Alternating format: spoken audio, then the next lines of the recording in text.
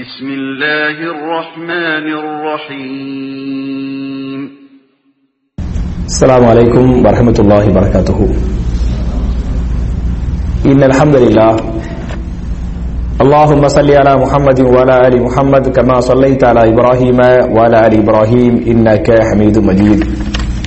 اللهم بارك على محمد وعلى آل محمد كما باركت على إبراهيم وعلى آل إبراهيم إنك حميد مجيد.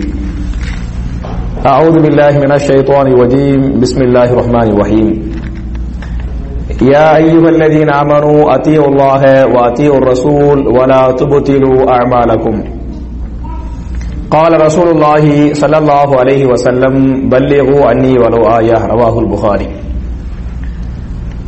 கண்ணியத்திற்குரிய சகோதர சகோதரிகளே, எனக்கு இன்றைக்கு கொடுக்கப்பட்ட தலைப்பு இஸ்லாமிய தாவா பணியில் பெண்களின் பங்கு என்ற தலைப்பில் பேசுமாறு நான் பணிக்கப்பட்டிருக்கிறேன். என் அருமை சகோதரர்களே, தாய்மார்களே, முதல்ல இஸ்லாமிய பார்வையில பெண்களுடைய சிறப்பு என்ன, அந்தஸ்து என்ன, பெண்களை எந்த அளவுக்கு இஸ்லாம் போற்றுகிறது என்பதை பார்த்துட்டு அவங்க செஞ்ச தாவா பணிகள் என்னங்கறத இன்ஷா அல்லாஹ் நம்ம சுருக்கமா பார்க்கலாம். முதல்ல பெண்களுடைய தியாகத்தை பற்றி, பெண்களின் சிறப்புகளை பற்றி திருமறை குர்ஆனின் சூரத்து தஹரீம் என்று சொல்லக்கூடிய 66வது அத்தியாயத்தின் 11, 12 ஆகிய 2 வசனங்களில் மூமின்களுக்கு யார் முன்மாதிரி, ஈமான் கொண்ட ஈமான் உள்ளவர்களுக்கு, மூமினானவர்களுக்கு முன்மாதிரி யார் என்று சொன்னால் பெண்களை தான் அல்லாஹ் பேசுகிறான். லரபல்லாஹு மஸலன் லில்லதீன ஆமனு இம்ராத்த ஃபிரௌன். ஈமான் கொண்ட மூமின்கள் யாரை போன்று வாழ வேண்டும் என்று சொன்னால் ஃபிரௌனின் மனைவியை போன்று. ஈமான் விஷயத்திலே, இறையச்ச விஷயத்திலே, இபாதத்துகள் விஷயத்திலே நமக்கெல்லாம் முன்மாதிரி, முன்னோடிகள் யார் என்று சொன்னால் 2 பெண்கள். முதல் பெண் யாரை பேசுகிறான்? மரியம். அதாவது முதல் பெண்ணாக ஃபிரௌனின் மனைவியை பேசுகிறான். சரியா? இரண்டாவதாக அடுத்த வசனத்துல வ மரியம் இப்னத் இம்ரான் அல்லதி அஹ்ஸனத் ஃபர்ஜஹா, அதாவது இம்ரானின் மகள் மரியம் என்று பேசுகிறான். அப்ப ஈமானுக்கு முன்மாதிரியாக 2 பெண்கள். முதல் பெண் யாரு? ஃபிரௌனுடைய மனைவி. இரண்டாவது மரியம் அலைஹிஸ்ஸலாம் என்பதற்கு இந்த ஆயத்தை சான்று என்று சொன்னால் இது தரக்கூடிய பாடம் என்ன? ஈமானுக்கு முன்மாதிரியாக அல்லாஹ் ரப்பல் ஆலமீன் ஆண்களை காட்டாமல் யாரை காட்டுறான்? பெண்களை காட்டுகிறான் என்று சொன்னால் அவ இஸ்லாமிய மார்க்கம் பெண்களை எந்த அளவுக்கு மதிக்கிறது, நேசிக்கிறது என்பதற்கு இந்த ஆயத்து அழகான எடுத்துக்காட்டா இல்லையா? அதே மாதிரி நீங்க பாத்தீங்கன்னாக்க ஒரு ஹதீஸை இமாம் புகாரி பதிவு பண்றாங்க. ரசூலுல்லாஹி ஸல்லல்லாஹு அலைஹி வஸல்லம் இந்த ஆயத்துக்கு தஃப்சீர் பண்றாங்க. இந்த ஆயத்திற்கு தஃப்சீர் பண்ணிவிட்டு சொல்றாங்க, ஈமானுக்கு முன்மாதிரியாக 2 பேரை குர்ஆனில் அல்லாஹ் பேசுகிறான். ரசூலுல்லாஹ் சொல்றாங்க, இதோடு சேர்த்து இன்னொருவரையும் நீங்கள் சேர்த்துக் கொள்ளுங்கள், ஈமானுக்கு முன்மாதிரியாக 3வது நபரையும் நீங்கள் சேர்த்துக் கொள்ளுங்கள் என்று சொல்லிவிட்டு 3வது நபராக யார சொன்னாங்க தெரியுமா? யார சொல்றாங்க? என் மனைவி ஹதீஜா ரலியல்லாஹு அன்ஹா. அப்ப அது அல்லாஹ் சொன்னதும் ஈமானுக்கு முன்மாதிரி 2 பெண்கள், ரசூலுல்லாஹ் சொன்னது ஈமானுக்கு முன்மாதிரி யாரு? ஒரு பெண்ணு என்று சொன்னால் அப்ப பெண்களை எந்த அளவுக்கு ஈமானோடு ஈமான் இல்லை என்று சொன்னால் நாம் செய்யக்கூடிய எந்த அமல்களையும் அல்லாஹ் ஏற்றுக்கொள்ள மாட்டான். இஸ்லாமிய அடிப்படை அஸ்திவாரமே ஈமான் இருக்க வேண்டும். ஈமானுக்கே முன்னோடி பெண்கள் என்று சொன்னால் பெண்களின் மதிப்பு என்னங்கிறதுக்கு இந்த ஆயத்து, இந்த ஹதீஸ் அழகான ஆதாரம்.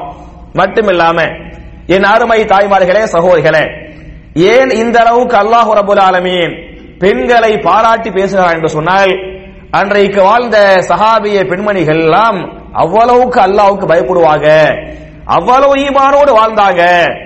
ஒரு சின்ன ஒரு பொய் சொல்ல பயப்படுவோம். எவ்வளவுதான் கஷ்டம் இருந்தாலும் அவங்க என்ன நினைப்பாங்க அப்படின்னு சொன்னா, நம்ம எல்லாம் ஒரு கஷ்டம் என்று வந்துவிட்டால் பொய் சொல்லி தப்பித்துக் கொள்வோமா இல்லையா? அது மாதிரி பொய் சொல்லி தப்பித்துக் கொள்ளாமல் உண்மையை சொல்லி மாட்டிக்கிட்டாலும் பரவாயில்ல, பொய் சொல்லி என்ன செய்யக்கூடாது? தப்பிச்சிடக்கூடாது என்கிற அளவுக்கு சஹாபிய பெண்மணிகள் அஞ்சுவாங்க என்பதற்கு சின்ன ஒரு வரலாறு அவங்களுக்கு பதிவு பண்றேன். இமாம் முஸ்லிம் தன்னுடைய சஹீஹ் முஸ்லிமில 1674வது ஹதீஸாக இந்த ஹதீஸை பதிவு பண்றாங்க. சம்பந்தப்பட்ட அறிவிக்கின்ற சஹாபிய பெண்மணி யார் என்று சொன்னால் அன்னை உம்மு சலமா ரலியல்லாஹு அன்ஹா. யாரே? ரசூலுல்லாஹ்வுடைய மனைவி உம்மஹாத்துல் முஃமினீன் உம்மு சலமா ரலியல்லாஹு அன்ஹா. உங்களுக்கு தெரியும் அவங்களுடைய முதல் கணவர் முந்திய கணவர் யார் என்று சொன்னால் அபூ சலமா. அவர்தான் முந்திய கணவர். இந்த அபூ சலமா மரணித்து விட்டார். அபூ சலமா மூத்தா போன உடனே அந்த பெண்ணுடைய இந்த இத்தாவுடைய காலகட்டம் எல்லாம் முடிச்ச உடனே ரசூலுல்லாஹ் என்ன நினைக்கிறாங்கன்னு சொன்னா உம்மு சலமாவை நிக்காஹ் பண்ணிக்கிறலாம் என்று நினைக்கிறாங்க. நினைச்சு உம்மு சலமாவுக்கு செய்தியை முறைப்படி சொல்லி அனுப்புறாங்க. முறைப்படி சொல்லி அனுப்புகிற போது இந்த அம்மாவுக்கு வயசான பெண்மணி மட்டுமில்லாம பிள்ளைங்க எல்லாம் இருக்குது, கணவன் இல்ல. இவங்களுக்கு ஒரு பாதுகாப்புக்காக ஒரு ஆண் துணை என்ன செய்கிறது, தேவைப்படுகிறது.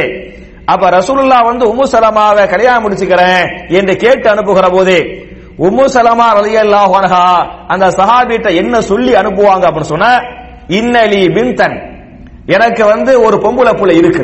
அதாவது பொம்பளை புள்ள இல்லேன்னு நினைச்சுக்கிட்டு என்னை கல்யாணம் முடிச்சிட கூடாது. எனக்கு என்ன இருக்குது, ஏற்கனவே முடிஞ்ச கல்யாணத்தின் மூலமாக எனக்கு ஒரு பொம்பளை புள்ள இருக்குது. மட்டுமல்லாமல் வான கயூருன், நான் முன்கோபி. அந்த அம்மா உம்மு சலமாவே சொல்றாங்க, நான் யாரு, நம்ம எல்லாம் கல்யாணம் 1000 போய் சொல்லியாவது என்ன செய்யணும், கல்யாணத்தை முடிச்சு வைக்கணும், இது நம்ம பாலிசி. ஆனா அந்த அம்மா சொல்றாங்க, எனக்கு பொம்பளை புள்ள இருக்குது, வான கயூருன், நான் முன்கோபியாக இருக்கிறேன். இத போய் நீங்க ரசூலுல்லாஹ்ட்ட சொல்லிடுங்க. இதுக்கு மேல ரசூலுல்லாஹி ஸல்லல்லாஹு அலைஹி வஸல்லம் இதை ஏத்துக்கறாங்க அப்படி சொன்னா நான் சந்தோஷமா ஏத்துக்கிறேன் என்று அந்த அம்மா சொல்லுவாங்க. சொன்ன உடனே ரசூலுல்லாஹி ஸல்லல்லாஹு அலைஹி வஸல்லம் அந்த சஹாபிட்ட சொல்லுவாங்க, அதுல்லாஹ் ஐ யذهب بالغيرة, நான் அல்லாஹ்விடத்திலே துஆ செய்கிறேன். எதற்கு என்று சொன்னால் அந்த உம்மு சலமாவுடைய முன்கோபத்தை அல்லாஹ் நீக்குவதற்கு, உம்மு சலமாவிற்கு அல்லாஹ் சபரை கொடுப்பதற்கு நான் என்ன செய்வேன், துஆ செய்வேன். ஏன் துஆவை அல்லாஹ் ஏத்துக்குவான் என்று நபிகள் நாயகம் சொல்லி உம்மு சலமாவை நிக்காஹ் பண்ணிக்கிட்டாங்க என்ற இந்த ஹதீஸை, இந்த வரலாற்று செய்தியை இமாம் முஸ்லிம் பதிவு பண்ணிருக்கிறாங்க. அப்ப என் அருமை சகோதரர்களே, தாய்மார்களே, ஒரு பெண்மணி திருமணம் என்று வருகிற போது கூட அவங்களுடைய அந்த குறை என்று வந்துவிட்டால் அது ஓப்பனா சொன்னாங்களா இல்லையா? அப்ப எந்த அளவுக்கு அவங்க அல்லாஹ்வுக்கு பயந்தாங்க, பொய் சொல்லக்கூடாது, குறைகளை மூடி மறைக்க கூடாதுங்கிறத எப்படி இருந்தாங்கிறதுக்கு இந்த ஹதீஸ், இந்த வரலாறு சான்று.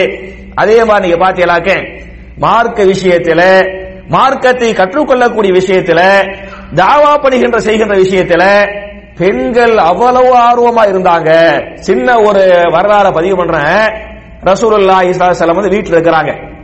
அப்ப நிறைய சஹாபிய பெண்மணிகள் நபிகள் நாயகத்துடைய வீட்டுக்கு வருவாங்க. வீட்டுக்கு ஒரு புகார் பண்ணுவாங்க. அதே சமயத்துல கோரிக்கை வைப்பாங்க. புகார் என்ன, யா ரசூலல்லாஹ், ஆண்களாகிய சஹாபாக்கள் உங்களோடு கலந்திருக்க முடிகிறது, உங்களை பார்க்கக்கூடிய, பேசக்கூடிய, நிறைய மார்க்கத்தை கற்றுக்கொள்ளக்கூடிய வாய்ப்புகள் எல்லாம் சஹாபாக்களுக்கு இருக்கிறது. ஆனால் சஹாபிய பெண்களாக எங்களுக்கு அப்படிப்பட்ட வாய்ப்பு மிக மிக குறைவாக இருக்கிறது. எனவே நாங்கள் மார்க்கத்தை கற்றுக்கொள்வதற்காக எங்களுக்கு வாரத்துல ஒரு நாளை ஒதுக்குங்க, அதுல நீங்க எங்களுக்காக, பெண்களுக்காக எங்களுக்கு மார்க்கத்தை சொல்லி தரணும், எங்களுடைய சந்தேகத்தை நீக்கணும், அந்த மாதிரி ஒரு நாளை ஒதுக்குங்க என்று பெண்களாக ரசூலுல்லாஹ்ட்ட கோரிக்கை வைப்ப.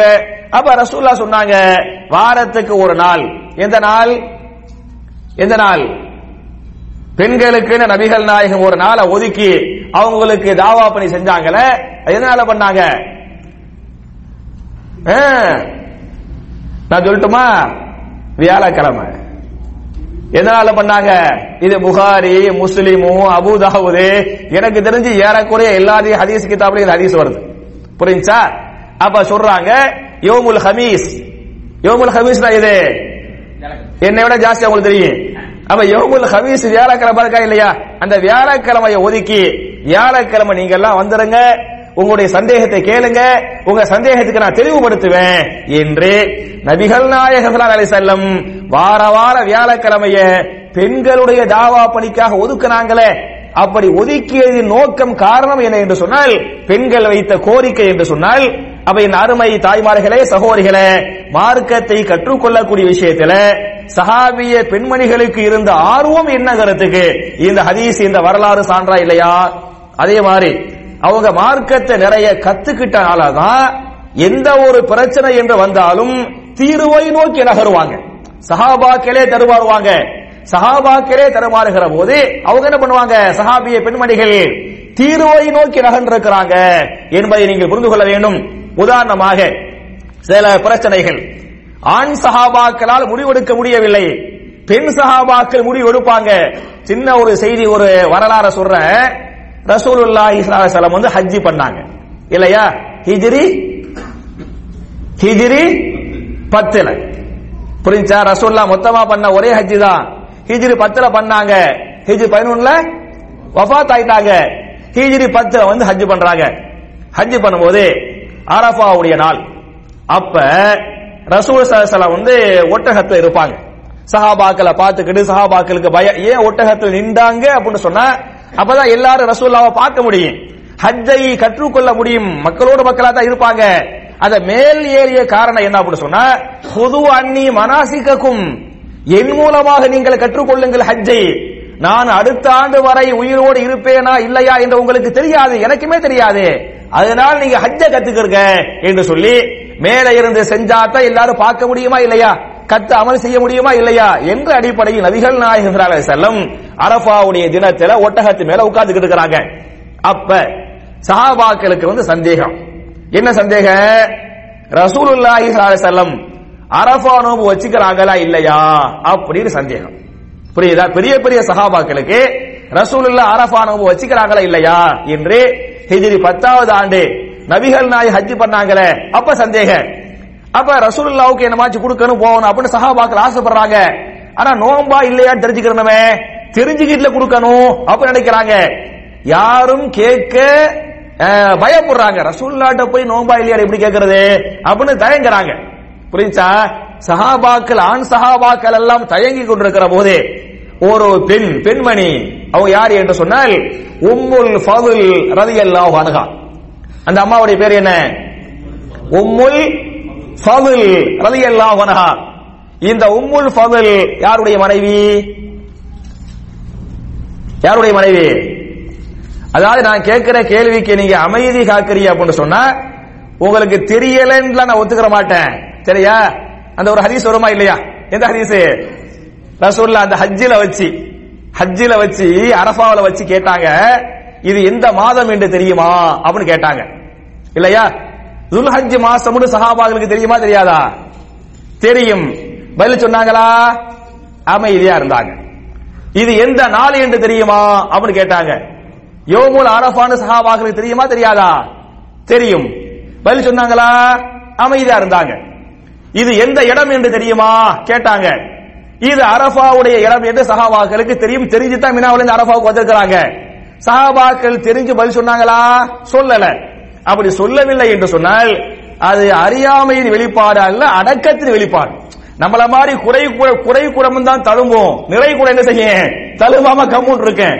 அப்ப நீங்க சில கேள்விகளுக்கு நான் அமைதியாக்கிறேன்னு சொன்னா அந்த அளவுக்கு மாஷா அல்லாஹ் தபாரக் அல்லாஹ், அல்லாஹ்வுடைய ஞானம் அப்படிதான் இருக்குது. சரியா? அப்ப இந்த உம்முல் ஃபதுல் ரலியல்லாஹு அன்ஹா இவங்க யாருடைய மனைவி என்று சொன்னால் அப்பாஸ் பின் அப்துல் முத்தலிப் ரலியல்லாஹு அன்ஹு. யாரு? அப்பாஸ் பின் அப்துல் முத்தலிப், ரசூலுல்லாஹ்வுக்கு பெரிய பாவோ சின்ன பாவோ? சரியா? அவரு அவங்களுக்கு இப்னு அப்பாஸ் கேள்விப்பட்டிருப்பீங்கல்ல? Abdullah bin Abbas, Ibn Abbas Abdullah bin அப்பாஸே. இந்த இப்னு அப்பாஸ் கிரமா இல்லையா? இப்னு அப்பாஸ் உடைய சகோதரன் தான் ஃபதுல் பின் அப்பாஸ். புரிஞ்சா? ஃபதுல் பின் அப்பாஸ் ரலியல்லாஹு அன்ஹு நபிகள் நாயகத்துக்கு மிக மிக சொந்தத்திலும் எல்லா வகையிலும் மிக நெருக்கமான சஹாபி ஃபதுல் பின் அப்பாஸ் ரலியல்லாஹு அன்ஹு. அவங்களுடைய தாயாரத்தான் உம்முல் ஃபதுல்ங்குவாங்க. இப்னு அப்பாஸ் உம்மா இருந்தாங்கல்ல, ஃபதுலுடைய உம்மாவா இருந்தாங்கல்ல, அப்பாஸுடைய மனைவியா இருந்தாங்கல்ல, அவங்க பேர் என்ன? உம்முல் ஃபதுல் ரலியல்லாஹு அன்ஹா. அவ ரசூலுல்லாஹ் அரஃபாவுல நோன்பா இல்லையா அப்படின்னு சஹாபாக்கள் தருமாறினாங்கல்ல. அப்படி தருமாறும் போது இத இந்த அம்மா பாக்குறாங்க, என்ன இவ்வளவு பெரிய சஹாபாக்கள் தருமாறுறாங்க, நம்ம ஒரு முடிவுக்கு வருவோம், இந்த பிரச்சனைக்கு வந்து முடிவு கட்டுவோம் அப்படின்னு சொல்லிவிட்டு ஒரு கிளாஸ்ல பாலை ஊத்தி நேரா ரசூலுல்லாஹ்ட்ட போய் யா ரசூலுல்லாஹ் இந்த பாலை குடிங்கன்னாங்க. சரியா? அரபாவுல இந்த பால் என்ன செய்யுங்க, குடிங்க நாங்க சொன்ன உடனே ரசூலுல்லாஹி ஸல்லல்லாஹு அலைஹி வஸல்லம் பாலை வாங்கி என்ன செஞ்சாங்க, குடிச்சாங்க. குடிச்ச உடனே எல்லோரும் தெரிந்து கொண்டார்கள் நபிகள் நாயகம் நோன்பு வைக்கல, அரஃபா நோன்பு வைக்கல என்பதை புரிந்து கொண்டதாக இமாம் புகாரி முஸ்லிம் உள்பட நிறைய முஹத்திதுகள் இந்த வரலாறு பதிவு பண்றாங்க. அப்ப பெரிய பெரிய சஹாபாக்கள் ஒரு விஷயத்துல தடுமாறுகிற போது பெண்கள் என்ன பண்ணாங்க, தீர்வை நோக்கி நகர்ந்தாங்க அப்படின்னு சொன்னா அந்த அளவுக்கு ஞானம் இருந்தால் தான் தீர்வை நோக்கி போக முடியும். ஞானம் இல்லை என்று சொன்னால் இன்னும் பிரச்சனையை ஜாஸ்தி ஆக்கி விட்டுருவோம் என்பதை புரிந்து கொள்ள வேண்டும். அதே மாதிரி நீங்க பாத்தீங்களாக்க ஹுதைபியா ஒப்பந்தம் இல்லையா, அதுல ரசூலுல்லாஹ் என்ன பண்ணுவாங்க அப்படின்னு சொன்னா, நம்ம எல்லாம் இந்த வருஷம் மக்காவுக்கு போக வேணாம், உமரா பண்ண வேணாம், திரும்பிடலாம் அப்படின்னு சொன்னாங்களா இல்லையா? அப்படின்னு சொல்லும் போது பெரும்பாலான சஹாபாக்கள் இதை ஏற்றுக்கொண்டாலும் சில சஹாபாக்கள் நபிகள் நாயகத்துடைய இந்த கருத்தை ஏற்றுக்கொள்ளவில்லை. உதாரணமாக ஏற்றுக்கொள்ளாத சில முக்கியமான சஹாபாக்களில் உமர் பின் கத்தாப் ரலியல்லாஹு அன்ஹு. சரியா? இல்ல இந்த வருஷம் மக்காவுக்கு போக வேணாம், உமராவுக்கு போக வேணாம், திரும்பி மதீனாவுக்கு போயிடலாம் அப்படின்னு ரசூலுல்லாஹ் சொன்னாங்கல்ல, அத சில சஹாபாக்கள் ஏற்றுக்கொள்ளவில்லை. ஏற்றுக்கொள்ளாத சஹாபாக்கள் முக்கியமான சஹாபி யாரு? உமர் பின் கத்தாப் ரலியல்லாஹு அன்ஹு. அவங்க ஏத்துக்கறலங்கிறது மட்டும் இல்லாம ஓப்பனா காவிர்களுக்கு மத்தியிலேயே ரசூலுல்லாஹ்ட்டே வாக்குவாதம் பண்ணுவாங்க. எப்படி கேட்பாங்கன்னு சொன்னா, அல்லாஹ்வுடைய ரசூலே நீங்கள் உண்மையில் அல்லாஹ்வுடைய ரசூலா இல்ல. எப்படி கேள்வி? சரியா கேட்கிறாங்க சபையில அவ்வளவு பேருக்கு முன்னால, நீங்கள் உண்மையில் அல்லாஹ்வுடைய ரசூலா இல்லையா அப்படிங்குவாங்க. ஆமாப்பா நான் உண்மையிலே அல்லாஹ்வுடைய ரசூல் தான்பா அப்படிங்குவாங்க. இந்த மார்க்கம் உண்மையின் அல்லாஹ்வுடைய மார்க்கமா இல்லையா கேட்பாங்க. ஆமாப்பா நிசமா இந்த இஸ்லாமிய மார்க்கம் அல்லாஹ்வுடைய மார்க்கம் தான்பா அப்படிங்குவாங்க. யா ரசூலல்லாஹ் போர்க்களத்தில் நம்மில் ஷஹீதாக்கப்பட்ட ஷஹீதுகள் சொர்க்கத்தில் இருந்து கொண்டிருக்கிறார்கள், காவிர்களில் கொல்லப்பட்ட பாவிகள் நரகத்தில் தள்ளப்பட்டிருக்கிறார்கள் என்ற நம்பிக்கை உண்மையான நம்பிக்கையா இல்லையா அப்படிங்குவாங்க. ஆமாப்பா இது நெசமான நம்பிக்கை தான்பா அப்படிங்குவாங்க. அப்ப கேட்பாங்க, நம்ம நீங்க உண்மையான அல்லாஹ்வுடைய ரசூலே, இது உண்மையிலே அல்லாஹ்வுடைய மார்க்கம், நம்ம ஷஹீதாக்கப்பட்ட நேரம் எங்க போயிருவோம், சொர்க்கத்துக்கு போயிருவோம் என்கிற நம்பிக்கை உண்மையான நம்பிக்கையாக இருந்தால் ஏன் நாம் திரும்பி செல்ல வேண்டும், போர் செய்வோம். சரி ஒன்னு உமரா செய்யற எல்லாம் இஹ்ராம் கட்டி வந்திருக்காங்க, ஜுல்ஹுலைஃபால அம்புட்டு பேர் இஹ்ராம் கட்டி வந்து நிக்கிறாங்க, நம்ம எல்லாம் இஹ்ராம் கட்டிட்டு வந்து நிக்கிறோம், உமரா செய்ய முடியல, ஏன் திரும்பி போகணும், என்ன செய்வோம், போர் செய்வோம் அப்படிங்குவாங்க. ரசூலுல்லாஹ் இல்லப்பா வேண்டாப்பா சொல்லி பாப்பாங்க. இந்த மாதிரி சஹாபாக்களை கேட்க மாட்டாங்க. நபிகள் நாயகத்திற்கு என்ன முடிவுக்கு வர்றது, காவிர்களை பார்த்துக்கிட்டு இருக்கிறாங்க பத்தியலா, அப்ப என்ன முடிவு பண்றது என்று தெரியவில்லை. அப்படி தெரியாத போது ரசூலுல்லாஹி ஸல்லல்லாஹு அலைஹி வஸல்லம் யார்கிட்ட போய் மஷூரா கேட்டாங்க தெரியுமா? யார்கிட்ட போய் கேக்குறாங்க? தன்னுடைய மனைவி அன்னை உம்மு சலமா ரலியல்லாஹு அன்ஹா. யாரு? மனைவிட்ட தான் போய் எவ்வளவு சஹாபாக்கள் அபூபக்கர்லாம் இருக்கதான் செய்றாங்க. ஆனால் பெரிய பெரிய சஹாபாக்களை விட்டு விட்டு தன்னுடைய மனைவி உம்மு சலமாட்ட போய் மஷூரா கேக்குறாங்க. மஷூரா கேட்டா அவங்க சொல்லுவாங்க, நான் ஒரு நல்ல ஒரு ஐடியா சொல்றேன், நீங்க அமல்படுத்துங்க, இந்த பிரச்சனையை முற்றுப்புள்ளி வச்சிரும். என்ன? நீங்க பேசாம போய் மொட்டை அடிங்க, நீங்க பேசாம போய் என்ன செய்யுங்க, மொட்டை அடித்துக் கொள்ளுங்கள். அப்புறம் நீங்க குர்பானி கொடுங்க. ஏன்னா இஹ்ராம் கட்டிட்டு வந்து நியத்து வச்சிட்டு வந்து உம்ரா பண்ணாம திரும்பி போறோம்னு சொன்னா என்ன செய்யணும், குர்பானி கொடுக்கணுமா இல்லையா? நீங்க குர்பானி கொடுத்துருங்க. நீங்கள் குர்பானி கொடுத்து விட்டு தன்னந்தனியாக மதீனாவை நோக்கி திரும்புங்கள். நீங்கள் தனியாக மதீனாவை நோக்கி திரும்பினால் அது உங்களுடைய உயிருக்கு உத்தரவாதம் இல்லை, பாதுகாப்பு இல்லை. அதை பார்த்துப்படி நீங்க தனியா மதீனாவை நோக்கி போகும்போது சஹாபாக்கள் உங்க மேல அன்பு பாசம் வச்சுக்கிறாங்களே, அவங்க உங்களை தனியா விட மாட்டாங்க, என்ன செய்வாங்க, பின்னால ஓடி வந்துருவாங்க என்கிற இந்த ஐடியாவை சொன்னது யாரு? அஸ்மா உம்மு சலமா ரலியல்லாஹு அன்ஹா இத சொல்றாங்க. இதை கேட்ட நபிகள் நாயகம் ஸல்லல்லாஹு அலைஹி வஸல்லம் அமல்படுத்துறாங்க. இந்த பிரச்சனைக்கு ஒரு முற்றுப்புள்ளி கிடைத்தது என்கிற செய்தியை பல்வேறு முஹத்திதுகள் பதிவு பண்ணிருக்காங்களே. அப்ப நான் எதுக்கு இது சொல்ல வர்றேன் அப்படின்னு சொன்னா, இது தரக்கூடிய ரெண்டு பாடங்கள். முதல் பாடம் என்ன, நம்ம மனைவிட்ட மஷூரா பண்ணணும். அதுக்கு இந்த ஹதீஸ் ஆதாரமா இல்லையா? நம்முடைய நிகழ்வுகளை வெளியே போறோம், இங்க போனேன், இங்க வந்தேன், இவரை பார்த்தேன், இப்படி சொன்னாரு, அது மாதிரி அவங்கள்ட்ட செய்திகளை பரிமாறிக்கொள்ள வேண்டும். மனைவிக்குன்னு சொல்லிட்டு நீங்க நேரத்தை ஒதுக்கணும், அவங்கள்ட்ட பேச நேரத்தை ஒதுக்கணும், நடந்த நடவடிக்கைகளை அவங்கள்ட்ட சொல்லணும். அப்ப மனைவிக்கு நீங்க நேரம் ஒதுக்கணுங்கிறதும் மட்டும் இல்லாம மனைவிட்ட ஆலோசனையே கேட்கணும் இல்லையா? நபிகள் நாயகத்துக்கு வஹி வந்துகிட்டு இருக்குது. வஹி வரக்கூடிய ரசூலுல்லாஹி ஸல்லல்லாஹு அலைஹி வஸல்லம் மனைவிட்ட என்ன பண்ணாங்க, ஆலோசனை கேட்டாங்க. எனக்கு தெரிஞ்சு நான் இங்க சவுதியில வேலை செய்யும் போது தம்மாமல ஒரு நிகழ்ச்சி வச்சாங்க. அதுல உணர்வாய் உன்னை, அந்த நிகழ்ச்சிக்கு பேர் உணர்வாய் உன்னை அப்படின்னு துபாயில இருந்து ஒரு சகோதரர் நிகழ்ச்சி வச்சார். அதுல ஒரு சின்ன ஒரு டைம் கொடுத்தார். அந்த டயத்துல சொன்னாரு, நீங்க உங்க மனைவிக்கு போன் அடிங்க. மனைவிக்கு போன் அடிச்சு அவங்கள்ட்ட கேளுங்க, எனட்ட உனக்கு ரொம்ப பிடிச்ச குணம் எது, பிடிக்காத குணம் எது? சரியா? அந்த வீட்டுக்காரர் மனைவிட்ட கேட்கணுமா, பிடிச்ச குணம் எது, பிடிக்காத குணம் எது அப்படி நீங்க கேட்டு சொல்லுங்க அப்படின்னு சொல்லிட்டார். நிறைய பேர், முக்காவாசி பேர் மனைவிட்ட போன் அடிச்சு கேட்கறாங்க. அப்ப எனக்கு தெரிஞ்ச அவரை சொன்னா உங்களுக்கு பளிச்சுன்னு தெரிஞ்சு போயிடும். ஆனா பேரை சொல்ல நான் விரும்பல. ஒரு சகோதரர் மனைவிட்ட கேட்கவே இல்லை. நானும் பாத்துக்கிட்டு இருக்கிறேன், சுத்தமா கேட்கவே இல்லை. எனக்கு அந்த குடும்பம் நல்லாவே பழக்கம். அப்புறம் கேட்காம ஜம்முன்னு உட்கார்ந்தாரு. அப்ப கேட்டேன், ஏன் பாய் நீங்க உங்க மனைவிட்ட போய் கேட்டீங்களா பாய், என்ன பாய் சொன்னாங்க அப்படின்ன. அவள்கிட்ட போய் என்ன கேட்க சொல்றாரு. அதாவது குர்ஆன் சுன்னாவை ஏற்றுக்கொண்டு பின்பற்றக்கூடிய, தாவா பணி செய்யக்கூடிய, தாய்களுக்கு உதவி செய்யக்கூடிய அந்த மாதிரி ஒரு பெரிய ஒரு மூத்த ஒரு சகோதரர் சொல்றாரு, அவள்கிட்ட போய் என்ன கேட்க, அவளுக்கு என்ன தெரியும்? சரியா?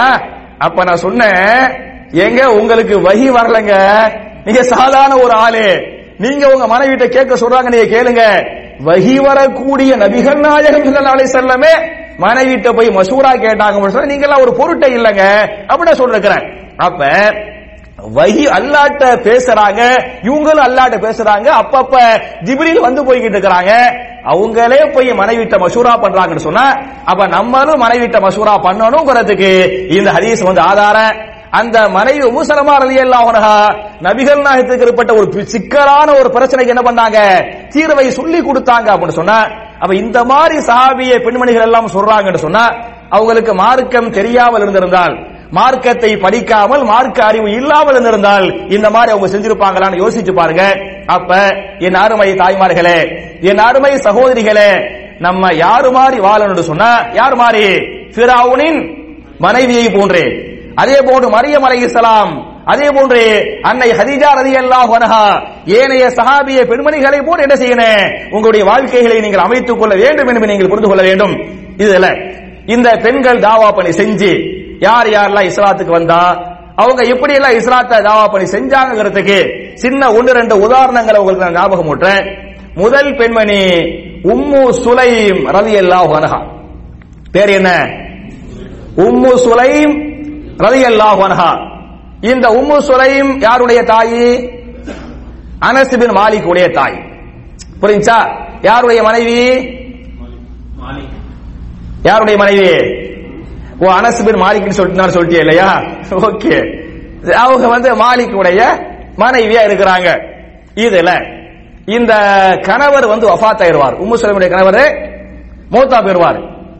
கணவர் மௌத்தா போறனால இந்த அம்மா உம்மு சுலைம் ரலியல்லாஹு அன்ஹா ஒரு ஏழையான பெண்மணி, வசதி இல்லாத ஒரு பெண்மணி. கணவர் வேற மௌத்தா போயிட்டாரு. அப்ப ரொம்ப வசதி இல்ல. சரியா? மதீனாவுல தான் வாழ்றாங்க. ரொம்ப ரொம்ப ரொம்ப கஷ்டப்பட்டாங்க. இந்த அம்மா பட்ட கஷ்டத்தை நான் உங்களுக்கு சொல்லணும் அப்படின்னு சொன்னா சின்ன ஒரு வரலாறு பதிவு பண்றேன். நபிகள் நாயகம் ஸல்லல்லாஹு அலைஹி வஸல்லம் மதீனாவுக்கு வர்றாங்க. இவர்கள் எல்லாம் மதீனத்து சஹாபிய பெண்மணிகள், அன்சாரிய பெண்மணி தான் உம்மு சுலைம் ரலியல்லாஹு அன்ஹா. அது மாதிரி அனஸ் பின் மாலிக் முஹாஜிர் அன்சாரியா? முஹாஜிர் அன்சாரியா? இந்த மதீனத்து சஹாபாக்களுக்கு அன்சாரின்னு யார் பேர் வச்சது? அன்சாரினா என்ன அர்த்தம்? உதவி செய்யக்கூடியவர்கள் இல்லையா? அப்படின்னு அவங்களுக்கு யார் பேர் வச்சுக்கிட்டது? நமக்கு நம்மளே வச்சுக்கிறோம், சிராஜே வில்லத்துன்றோம் இல்லையா? நமக்கு நம்மளே பேர் வச்சுக்கிறோம். அது மாதிரி உதவி செய்யக்கூடியவர்கள் சொல்லிட்டு அவங்களுக்கு பேர் வச்சது யாரு? யாரு? யாரு? சவுண்ட் கம்மியா வருது. அல்லாஹு ரப்புல் ஆலமீன். அவங்களுக்கு அன்சாரி, அவங்களுக்கு அவங்களே வச்சுக்கிறத யார் வச்சது? திருமறை குர்ஆனில் சூரத்து தௌபா என்று சொல்லக்கூடிய 9வது அத்தியாயத்தின் 100வது வசனம், 9ல 100, அதை நீங்கள் படித்து பாருங்கள். வஸ்ஸாபிகூனல் அவ்வலூன மினல் முஹாஜிரீன வல் அன்சார். சரியா? ஈமானில் முந்தியவர்கள், முஹாஜிர்கள், அன்சாரிகள், இது மதீனத்து சஹாபாக்களை அன்சாரிகள் என்று அல்லாஹ் பேசுகிறான். அப்ப நபிகள் நாயகம் ஸல்லல்லாஹு அலைஹி வஸல்லம் ஹிஜ்ரா பண்ணி மதீனாவுக்கு வந்துறாங்க. மதீனாவுக்கு வந்துட்டா அன்சாரிய சஹாபாக்கள் முடிஞ்ச அளவுக்கு ரசூலுல்லாஹ்வுக்கு உதவி செய்றாங்க.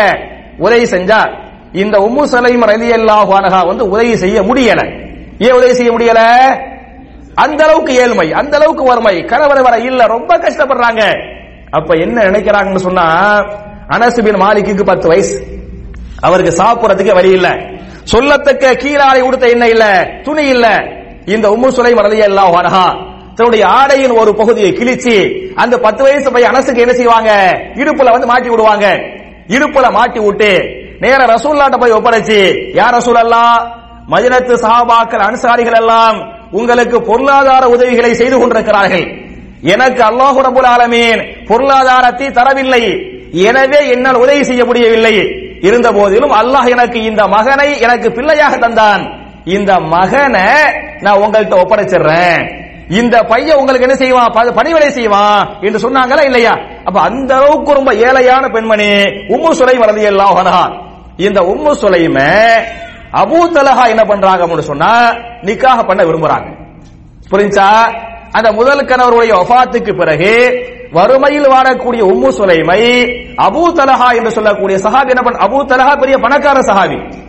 அபூ தலஹா யாரு, நீங்க கேள்விப்பட்டிருப்பீங்கள, ஒரு சஹாபி பைரஹாங்கிற தோட்டத்தை கொடுத்தாரு, அதான் மதீனாவுல வந்து பெரிய தோட்டம், அது யாருக்கு சொந்தமான தோட்டம், யாருக்கு சொந்தமானது, இந்த அபூ தலஹா ரலியல்லாஹு அன்ஹு, அபூ தலஹாவுக்கு சொந்தமான தோட்டம் தான் பைரஹாங்கிற தோட்டம். அவ்வளவு பெரிய தோட்டத்திற்கு சொந்தக்கார பெரிய ஒரு பணக்காரரு ஒரு ஏழை பெண்மணி உம்மு சுலைம் ரலியல்லாஹு அன்ஹாவை நான் உங்களை நிக்காஹ் பண்ணிக்கிறேன் என்று கேட்டு விடுறாரு. கேட்டு விட்டால் இதுதான் நல்ல ஒரு சந்தர்ப்பம், கல்யாணம் முடிச்சுக்கலாம் என்று அந்த அம்மா உடனே ஏத்துக்கிறாம, இந்த அபூ தலஹா வந்து நிக்காஹ் பண்ணு கேட்டு விட்டாங்கல்ல, அந்த சமயத்தில் அபூ தலஹா முஸ்லிம் அல்ல, இஸ்லாத்தை ஏற்காத ஒருவர். அந்த அம்மா என்ன, பக்கா ஒரு முஸ்லிமே சொல்றாங்க, அபூ தலஹா என்னை கேட்டு விடுறாரு, நான் அவரை ஏற்றுக்கொள்வேன், பிரச்சனை இல்லை, ஆனால் நான் ஒரு முஸ்லிம், அவர் ஒரு காஃபிர், இஸ்லாமிய சட்ட பிரகாரம் முஸ்லிம் காஃபிரை நிக்காஹ் பண்ணக்கூடாது, நான் ஒரு ஷர்த்து வைக்கிறேன். என்ன ஷர்த்து? அபூ தலஹா இஸ்லாத்தை ஏற்றுக்கொள்ளட்டும், அவர் இஸ்லாத்தை ஏற்றுக்கொள்வதையே நான் மகராக ஏற்றுக்கொள்வேன், எனக்கு அவர் காசு பணம் மகர் தர தேவையில்லை, அவர் இஸ்லாத்தை அஷ்ஹது அல்லா இலாஹ இல்லல்லாஹ்னு சொல்றாரே அதையே நான் மகரா ஏத்துக்கிட்டு நான் நிக்காஹ் பண்ணிக்கிறேன் அப்படின்னு இந்த உம்மு சுலைம் ரலியல்லாஹு அன்ஹா சொல்லி விடுவாங்க. அத அவங்க ஏத்துக்கிடுவாங்க. ஏத்துக்கிட்டு நிக்காஹுக்காக என்ன பண்றாங்க, அபூ தலஹா ரலியல்லாஹு அன்ஹு கலிமா சொல்லி இஸ்லாத்துக்கு வர்றாங்க. அதுக்கு பிறகு மாஷா அல்லாஹ் பாத்தீங்களாக்க ஒரு பக்கா ஒரு சஹாபியா வாழ்ந்தாங்க. அது மட்டும் இல்லாம நீங்க ஹதீஸ் துறை வரலாறுகளை நீங்கள் படித்து பார்த்தால் இந்த அபூ தலஹாவுக்கு உம்மு சுலைமுக்கு பிறந்தாங்களே அவர்களில் ஏராளமான பிள்ளைகள் பேர பிள்ளைகள் முஹத்திதுகளாக முஃபஸ்ஸிர்களாக வாழ்ந்தார்கள். உதாரணமாக இந்த அபூ தலஹாவுக்கு உம்மு சுலைமுக்கு ஒரு குழந்தை பிறக்கிறது. அந்த குழந்தைய வந்து உம்மு சுலைம் ரலியல்லாஹு அன்ஹு சொன்னா அனஸ் கையில கொடுத்து, அனஸ் யாரு, புள்ள தானே, அண்ணன் தானே, அனஸ் கையில கொடுத்து இந்த பிள்ளைய ரசூலுல்லாஹ்ட்ட போய் கொடு, ரசூலுல்லாஹ் என் பிள்ளைக்காக என்ன செய்வாங்க, துஆ செய்வாங்க என்று உம்மு சுலைம் ரலியல்லாஹு அன்ஹா தன்னுடைய மகனை வந்து அனஸ் கையில கொடுத்து விடுவாங்க. அனஸ் பின் மாலிக் ரலியல்லாஹு அன்ஹு தன்னுடைய தம்பியை தூக்கிக்கிட்டு, பெத்த சின்ன புள்ள கைப்புள்ளையை தூக்கி ரசூலுல்லாஹ்ட்ட போய் கொடுப்பாங்க. யா ரசூலல்லாஹ் என் தம்பிக்காக துஆ செய்யுங்க அப்படிங்குவாங்க. அப்ப ரசூலுல்லாஹி ஸல்லல்லாஹு அலைஹி வஸல்லம் என்ன பண்ணுவாங்கன்னு சொன்னா, பேரிச்சம்பழத்தை வாங்கி அதை நல்லா மெண்டு அந்த பேரிச்சம்பழத்துடைய எச்சி இருக்கா இல்லையா, அந்த ரசூலுல்லாஹ்வுடைய அந்த பேரிச்சம்பழத்துடைய எச்சி என்ன செய்வாங்க, அந்த பிள்ளைக்கு வந்து ஊட்டுவாங்க. அந்த பிள்ளைக்கு ஊட்டி சொல்லுவாங்க, நான் பேர் வைக்கிறேன், இந்த பிள்ளைக்கு நான் பேர் வைக்கிறேன், பிள்ளைக்கு பேர் அப்துல்லா, ரசூலுல்லாஹ் வச்ச பேர் என்ன, நான் அப்துல்லான்னு இந்த பிள்ளைக்கு பேர் வைக்கிறேன் என்று சொல்லிவிட்டு, யா அல்லாஹ் எல்லா வகையிலும் இந்த அப்துல்லாவுக்கு நீ பரக்கத் செய்வாயாக, எல்லா வகையிலும் இந்த அப்துல்லாவுக்கு நீ பரக்கத் செய்வாயாக என்று பேரிச்சம்பழத்துடைய எச்சியை வாயில் வைத்து அப்துல்லா என்று பெயர் வைத்து நபிகள் நாயகம் ஸல்லல்லாஹு அலைஹி வஸல்லம் அந்த பிள்ளையின் பரக்கத்துக்காக துஆ செய்றாங்க. சுப்ஹானல்லாஹ். நீங்க வரலாறுகளை படிச்சு இமாம் முஸ்லிம் இந்த அப்துல்லாவை பற்றி தனிப்பாடவே போடுகிறார். இந்த அப்துல்லாவை பற்றி, அப்துல்லா பின் அபூ தலஹாவை பற்றி என்ன செய்யறாரு, தனிப்பாட போடுறாரு. நபிகள் நாயகத்துடைய துஆவின் பொருட்டால் இவர் பெரிய ஒரு முஹத்திஸாக வாழ்ந்தார். இவருக்கு வந்து 12 ஆண் பிள்ளைகளை அப்துல்லாவுக்கு அல்லாஹ் என்ன செஞ்சார், 12 ஆண் பிள்ளைகளை கொடுத்தான். அந்த 12 ஆண்களும் முஹத்திதுகளாக எல்லாம் தாபிஈன்கள். அந்த 12 ஆண் பிள்ளைகள் யாரு, தாபிஈன்கள். அவர்கள் எல்லாம் முஹத்திதுகளாக மார்க்கத்தை கற்றுக் கொடுக்கக்கூடிய விஷயத்துல, மார்க்கத்தை பரப்பக்கூடிய விஷயத்துல பெரிய பெரிய ஞானிகளாக வாழ்ந்தாங்க என்ற வரலாற்று செய்திகளை இமாம் முஸ்லிம் பதிவு பண்ணுகிறாங்களே. அப்ப என் அருமை சகோதரர்களே, இந்த உம்மு சுலைம் ரலியல்லாஹு அன்ஹா அபூ தலஹா இஸ்லாத்துக்கு வர்றதுக்கும் காரணமா இருந்தாங்க இல்லையா? அதே மாதிரி நிறைய முஹத்திதுகள், நிறைய முஃபஸ்ஸிர்கள், ஹதீஸ் கலை வல்லுநர்கள் எல்லாம் உருவாவதற்கு யார் காரணமா இருந்தது? இந்த உம்மு சுலைம் காரணமா இருந்தாங்க என்று சொன்னால், அப்ப என் அருமை தாய்மார்களே, சகோதரிகளே, நம்மளும் நிறைய மார்க்கத்தை படிக்கணும். படிக்கிறது மட்டும் இல்லாம நம்முடைய பிள்ளைங்களுக்கு மார்க்கத்தை போதிக்கணும். ஏன் என்று சொன்னால், பிள்ளைங்க வாப்பாவை விட யாரோட நெருக்கமா இருக்கு? தாயோட தான் பிள்ளைங்க நெருக்கமா இருக்கு. எனவே நீங்க அகீதானா என்ன, ஈமான்டா என்ன, இஸ்லாம்னா என்ன, குறிப்பாக அகீதா என ஊர் மக்களுக்கு, நம்ம மக்களுக்கு அகீதாவே தெரிய மாட்டேங்குது. எதுல தெரியுமா? விரல ஆட்டணுமா நீட்டணுமாங்கிற விஷயத்துல இதான் என் கொள்கை, என் அகீதாங்கிறாங்க. புரிஞ்சா? நான் கேட்கிற விரல ஆட்டணுமா நீட்டணுமாங்கிறது இது அகீதா சம்பந்தப்பட்ட விஷயமா? அதே மாதிரி நெஞ்சியில் தக்பீர் கட்ட வேண்டுமா வேணாமாங்கிற விஷயத்துல எங்க அகீதா இதா சொல்றாங்க. இது அகீதாவா? நம்ம மக்களுக்கு அகீதாண்டா என்ன, மசாயில்டா என்ன, அத நிறைய பேசுறாங்களே தவிர சரியான கல்வி இல்லாம இருக்குது. அதனால என் அருமை தாய்மார்களே, நீங்கள் அகீதா என்றால் என்ன, மசாயில் என்றால் என்ன, அது மாதிரி நிறைய நம்ம மக்களுக்கு வரலாற்றை பற்றிய ஞானமே இல்லை. நிறைய மக்களுக்கு அப்படியே ரசூலுல்லாஹ் பத்தி பேசுவாங்க, அவர் இங்க வந்துருவாங்க, இந்த உலகம் இப்ப வந்துருவாங்க. ஏன் இடையில வரலாறு இல்லையா? ரசூலுல்லாஹ்வுக்கு பிறகு டைரக்ட் இங்க வந்துட்டோமா? அதுக்கு பிறகு கலீஃபாக்கள் வந்தாங்க, பனு உமையா இருந்தாங்க, பனு அப்பாசியா இருந்தாங்க, ஃபாத்திமியாக்கள் இருந்தாங்க, உஸ்மானிய பேரரசு இருந்த, எவ்வளவு வந்திருக்கா இல்லையா? ஏன்னா வரலாறு என்பது பெரிய ஒரு கல்விங்க. குர்ஆன்ல அல்லாஹ் வரலாறு படிக்க சொல்றாங்க, ஃபகுஸில் கஸஸ லஅல்லஹும் யதஃபக்கரூன். நபியே நீங்கள் வரலாறுகளை மக்களுக்கு சொல்லுங்கள், மக்கள் படிப்பினைப்படுவதற்காக என்று பேசுகிறான். அதே மாதிரி குர்ஆனை படிச்சு பாருங்க, சூரத்துல் பக்கரா. அந்த சூராவுக்கு பக்கரான்னு யார் பேர் வச்சது? சூரத்துல் பக்கராவுக்கு பக்கரான்னு யார் பேர் வச்சது? யார் வச்சது? ரசூலுல்லாஹி ஸல்லல்லாஹு அலைஹி வஸல்லம். அந்த சூராவுக்கு பக்கரான்னு யார் பேர் வச்சது? யார் வச்சது? ரசூல் ஸல்லல்லாஹு அலைஹி வஸல்லம். யார் தன்னுடைய வீட்டில் சூரத்துல் பக்கரா, ஒரு ஹதீஸ் கேள்விப்பட்டிருப்பீங்க, யார் தன்னுடைய வீட்டில் சூரத்துல் பக்கராவை ஓதுகிறாரோ அந்த வீட்டை விட்டும் ஷைத்தான் விரண்டோடுவான். சரியா? அப்ப ரசூலுல்லாஹ் தான் அந்த சூராவுக்கு பக்கரான்னு பேர் வச்சாங்க. ஏன் பக்கரான்னு பேர் வச்சாங்க? அதுல என்ன சொல்லப்படுகிறது? வரலாறு, மூசா நபியுடைய வரலாறு அங்கே சொல்லப்படுகிறது. அப்ப வரலாறை மையமாக வைத்துத்தான் நபிகள் நாயகம் சூரா பக்கரான்னு பேர் வைக்கிறாங்க. ஆல இம்ரான், அந்த சூராவுக்கு ஆல இம்ரான் யார் பேர் வச்சது? யாருங்க? அதே ரசூலுல்லாஹி ஸல்லல்லாஹு அலைஹி வஸல்லம். யார் வச்சது? ரசூலுல்லாஹ் தான் வச்சாங்க. யார் சூரத்து ஆல இம்ரானை ஓதுகிறாரோ அந்த சூரா மறுமையில் மேகத்தை போன்று அவருக்கு குடை பிடிக்கும், அவருக்காக மறுமையிலே ஹுஜ்ஜத் வாதாடும், அல்லாஹ்வே இவரை மன்னிப்பாயாக, இவர் மீது கருணை காட்டுவாயாக என்று ஆல இம்ரான் என்ன செய்யும்? அவருக்காக மன்றாடும். ஹதீஸ் நீங்க கேள்விப்பட்டிருப்பீங்க இல்லையா? அப்ப இந்த ஆல இம்ரான் சொல்றமா இல்லையா? ஆள்னா குடும்பம் அர்த்தம். ஆள்னா என்ன? குடும்பம். இம்ரான்டா இம்ரான் குறிப்பிட்ட ஒரு மனிதன். இம்ரான்டா யாரு? யார் இம்ரான்? மரியத்துடைய தந்தை. புரிஞ்சா? இம்ரான்டா யாரு? மரியமின் தந்தை. அப்ப ஆள் இம்ரான், இம்ரானின் குடும்பம். அப்ப இம்ரான் குடும்பம் சொன்னா மரியம் அலைஹிஸ்ஸலாம், ஈசா அலைஹிஸ்ஸலாம், அந்த குடும்பத்தை பற்றி வரலாறு சொல்லுதா இல்லையா? எனவே அந்த சூராவுக்கு ஆளு இம்ரான், இம்ரானுடைய குடும்பம் என நபிகள் நாயகம் பேர் வைக்கிறாங்க. அப்படி சொன்னா அப்ப வரலாறு நமக்கு தெரியணுமா வேண்டாமா? அதே மாதிரி சூரத்துல் கஸஸ் 28வது சூரா வரலாறுகள் என்ற சூறாவில் இருக்கிறது.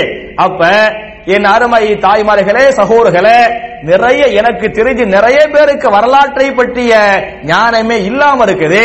குர்ஆன்ல அல்லாஹ் வரலாறுகளை பற்றி பேசுகிறான், வரலாறு படிக்க சொல்றான். நீங்க நிறைய வரலாறுகளை படிச்சு பாருங்க.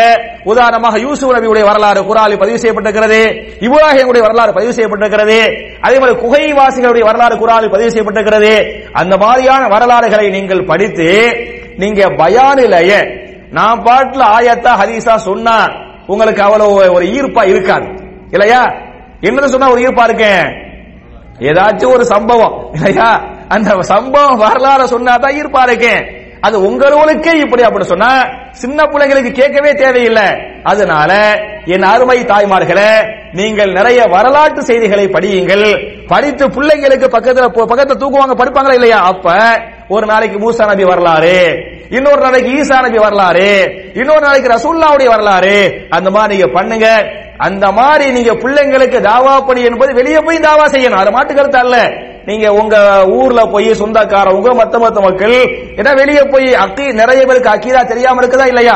அதனால உங்களுடைய சொந்த பந்தங்களுக்கெல்லாம் போய் நீங்க அக்கீதாக்களை பற்றி பிற மக்களுக்கு நீங்கள் தாவா பணி செய்தாக வேண்டும். அதற்கு முன்னால உங்க குடும்பத்துல உங்க பிள்ளைங்களுக்கு நீங்க என்ன செய்யணும்? தாவா பணி செய்யணும். அப்ப நீங்கள் அக்கீதாவை பற்றி கட்டாயம் செய்யணும். அக்கீதாவுடைய கல்வி இல்லாமல் ஞானம் இல்லாமல் நீங்க செய்ய முடியாது.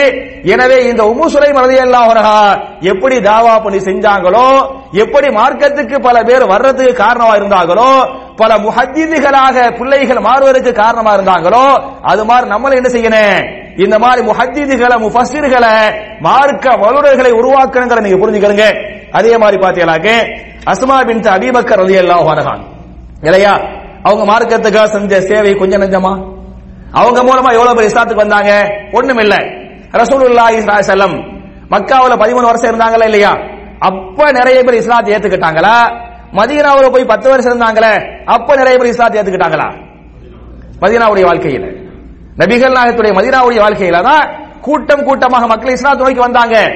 மக்காவுடைய வாழ்க்கையில ரொம்ப சொற்பமான மக்கள் தான் வந்தாங்க. நபிகள் நாயகத்துடைய ஹிஜ்ராவுடைய பயணத்திற்கு எல்லா வகையிலும் உதவி செய்த ஒரு சஹாபிய பெண்மணி யாரு? அஸ்மா பின்த் அபீ பக்கர் ரலியல்லாஹு அன்ஹா இல்லையா? ரசூலுல்லாஹி ஸல்லல்லாஹு அலைஹி வஸல்லம் இந்த ரகசியத்தை யார்கிட்டயும் சொல்லல, ஒரு பெண்ணிட்ட சொல்றாங்க. எந்த பெண்ணிட்ட சொல்றாங்க? இந்த அஸ்மாட்ட சொல்றாங்க. அபூபக்கர் வீட்டிலே தான் வெளியே ரெண்டு பேரும் சேர்ந்து அடிச்சாங்க. அபூபக்கர் ரலியல்லாஹு அன்ஹு ரெண்டு பேரும் சேர்ந்து வெளியே போறாங்க.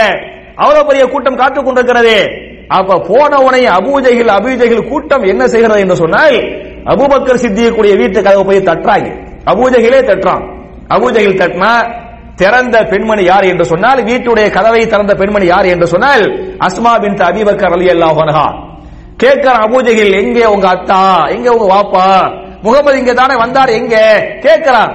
தெரியலங்கிறாங்க. இவங்களுக்கு எல்லாமே தெரியும், இப்படி தான் போக போறா, எல்லாமே தெரியும். ஆனா தெரியலங்கிறாங்க. திருப்பி அவன் கேட்கிறான், தெரியலங்கிறாங்க. திருப்பி அவன் கேட்கிறான், தெரியலங்கிறாங்க. தெரியலன்னு சொல்லும் போது அபூஜஹில் ஓங்கி கன்னத்தில் அறைகிறான். ஒரு பெண்ணுன்னு கூட பார்க்காம அஸ்மாவுடைய கன்னத்தில் அபூஜஹில் என்ன செய்கிறான்? அறைகிறான். கன்னத்தில் அறைந்த காரணத்தால் அஸ்மாவுடைய காது கிழிந்தது, ரத்தம் கொட்டியது, காதணி கீழே விழுந்தது என்ற வரலாற்றுகள் எல்லாம் பல்வேறு வரலாற்று ஆய்வாளர்கள் தன்னுடைய கிதாபுகள்ல பதிவு பண்ணிருக்கிறாங்களே. அப்ப ஒரு ஆம்புல அடிச்சாலும் பரவாயில்ல, அடி வாங்குவனே தவிர நான் என்ன செய்ய மாட்டேன்? காட்டி கொடுத்துற மாட்டேன். நபிகள் நாயகத்தையோ அல்லது தந்தையையோ காட்டி கொடுத்துற மாட்டேன்னு சொல்லிட்டு ஹிஜ்ராவுக்கு எல்லா வகையிலும் உதவி செஞ்சாங்களா இல்லையா? அதே மாதிரி ரொட்டி சுட்டு இல்லையா, ஒரு துணியில கட்டி கொடுத்தாங்களா இல்லையா? தாத்து நிதாக்கை, ரெண்டு கச்சை உள்ள பெண்மணி, ரொட்டியை கட்டுறதுக்கு துணி இல்ல, தன்னுடைய ஆடையின் ஒரு பகுதியை கிழிப்பாங்க. கிழிச்சு என்ன பண்ணுவாங்க? ரொட்டியை கட்டி வாப்பாவுடைய கையில கொடுத்து, இந்த ரொட்டியை நீங்க கொண்டு போங்க, உங்களுக்கு பசிக்குமே, நபிகள் நாயகத்துக்கு பசிக்குமே, இந்த ரொட்டியை வச்சு சாப்பிடுங்க என்றெல்லாம் இந்த அஸ்மா பின்த் அபீ பக்கர் ரலியல்லாஹு அன்ஹா நபிகள் நாயகத்திற்கு அனைத்து வகையிலே உதவி செஞ்சாங்க. அந்த உதவியை வாங்கி கொண்ட ரொட்டியை எல்லாம் தூக்கிக்கிட்டு தான் ஹிஜ்ரா பண்றாங்க, போய் சேர்றாங்க. அதுக்கு பிறகு தாவா பண்றாங்க. மதீனா நகரமே இஸ்லாமிய நகரமாக மாறியது. அதற்கு பிறகு ரசூலுல்லாஹி ஸல்லல்லாஹு அலைஹி வஸல்லம் ரோமை போன்ற பாரசீகத்தை போன்ற மன்னர்களுக்கு இஸ்லாத்தை பற்றி அழைப்பு கொடுத்தாங்களே, அதெல்லாம் ஹிஜ்ராவுக்கு பிறகு இந்த வேலையை பண்றாங்க. அப்ப இந்த ரோம் பாரசீக மன்னருக்கு அழைப்பு கொடுத்தாங்களே, பல பேர் இஸ்லாத்துக்கு வந்தாங்களே, அதற்கு ஹிஜ்ரா மூலகர்த்தா, அந்த ஹிஜ்ராவிற்கு எல்லா வகையிலும் உதவி செஞ்ச பெண்மணி யார் என்று சொன்னால் எந்த பெண்மணி? அஸ்மா பின்த் அபீ பக்கர் ரலியல்லாஹு அன்ஹா. அப்ப என் அருமை தாய்மார்களே, நம்ம தாவாவுக்கு நீங்க உதவி செய்யணும், நீங்களும் தாவா செய்யணும். நீங்க தாவா செய்யறது மட்டும் இல்லாம உங்களுடைய வீட்டுக்காரர் தாவா செய்வார். அதுக்காக கொஞ்சம் வீட்டுக்கு வரும்போது கொஞ்சம் லேட்டா வருவார். கம்பெனியை விட்டு டைரக்டா வந்து 5 மணிக்கு வரணும் அப்படி சொன்னா அவர் தாவா பணியில் இருக்கிறாரு, ஒரு தாவா சென்டருடைய முத்தாவினா இருக்கிறாரு, சமுதாய பணிகள் இருக்கிற காரணத்தால அவர் ஒரு மசூரான்னு போவார், ஒரு தாவா பணின்னு போவாரு. அவரு போய் 4 பேருக்கு நல்லது சொல்லிட்டு வருவாரு. அப்ப 5 மணிக்கு வரக்கூடியவர் வந்து 6 மணிக்கு 7 மணிக்கு வருவாரு. அப்ப நீங்க என்ன செய்யணும்?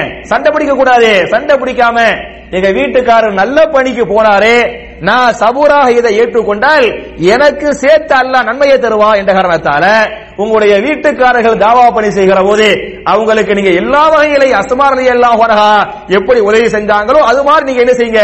எல்லா வகையிலையும் உதவி செய்யுங்க என்பதை புரிந்து கொள்ள வேண்டும். அதே மாதிரி பாத்தீங்கன்னு சொன்னா என் அருமை தாய்மார்களே, சகோதரர்களே, நிறைய குர்ஆனுடைய ஆயத்து வர்றதுக்கு, நிறைய சட்டதிட்டங்கள் அருளப்படுவதற்கு யார் காரணமா இருந்தா? பெண்மணிகளே, சஹாபிய பெண்மணிகளே காரணமாக இருந்தார். உதாரணமாக உங்களுக்கு தெரிஞ்ச ஒரு சட்டத்தை சொல்றேன். சொத்துரிமை சட்டம் தெரியுமா தெரியாதா? யார்கிட்ட நிறைய சொத்து இருக்கோ, கையில காசு பணம் இருக்குதோ அவங்கள தெரிஞ்சுக்கிற வேண்டிய சட்டம் இல்லையா? என்னைய மாதிரி ஆட்களுக்கு தெரியாட்டியாலும் உங்களை மாதிரி ஆட்களுக்கு கட்டாயம் என்ன செய்யணும்? இந்த சொத்துரிமை சட்டம் தெரிந்தாக வேண்டும். இந்த சொத்துரிமை சட்டம் இறங்குறதுக்கு சூரத்து நிசாவுடைய 11-12 யூசிக்குமுல்லாஹு ஃபீ அவுலாதிக்கும் லிذكரி மிஸ்ல் ஹவ்லில் உன்ஸைன் என்று சொல்லக்கூடிய இந்த சொத்துரிமை சட்டம் அருளப்படுவதற்கு யார்தான் காரணம் என்று சொன்னால் ஒரு பெண்மணியே காரணம். அந்த அம்மா யாரு? அம்ரா. அந்த பெண்ணுடைய பேர் என்ன? அம்ரா ரலியல்லாஹு அன்ஹா. இந்த அம்ரா ரலியல்லாஹு அன்ஹா யாருடைய மனைவி என்று சொன்னால் சஅத் பின் ரபீ ரலியல்லாஹு அன்ஹு. யாருடைய மனைவி? சஅத் பின் ரபீ. இந்த சஅத் பின் ரபீ யார் தெரியுமா? ரசூலுல்லாஹி ஸல்லல்லாஹு அலைஹி வஸல்லம் ஹிஜ்ரா பண்ணி சஹாபாக்கள் வரும்போது அன்சாரி சஹாபாக்கள் முஹாஜிர் சஹாபாக்களை சேர்த்து விட்டாங்களா இல்லையா? அதுல அப்துர் ரஹ்மான் பின் அவுஃப் ரலியல்லாஹு அன்ஹு, அப்துர் ரஹ்மான் பின் அவுஃப் ரலியல்லாஹு அன்ஹு முஹாஜிர் அன்சாரியா? முஹாஜிர். கன்ஃபார்ம் தானே? முஹாஜிர். இந்த முஹாஜிர் அப்துர் ரஹ்மான் பின் அவுஃப் ரசூலுல்லாஹ் யாரோடு சேர்த்து விட்டாங்கன்னு சொன்னா சஅத் பின் ரபீ என்று சொல்லக்கூடிய இந்த சஹாபியோடு, இந்த அன்சாரி சஹாபியோடு சேர்த்து விட்டாங்க. இவர் மதீனாவின் பணக்கார சஹாபி. சஅத் பின் ரபீ யார்? மதீனாவுடைய பணக்கார சஹாபி. இவரோடு தான் சேர்த்து விட்டாங்க.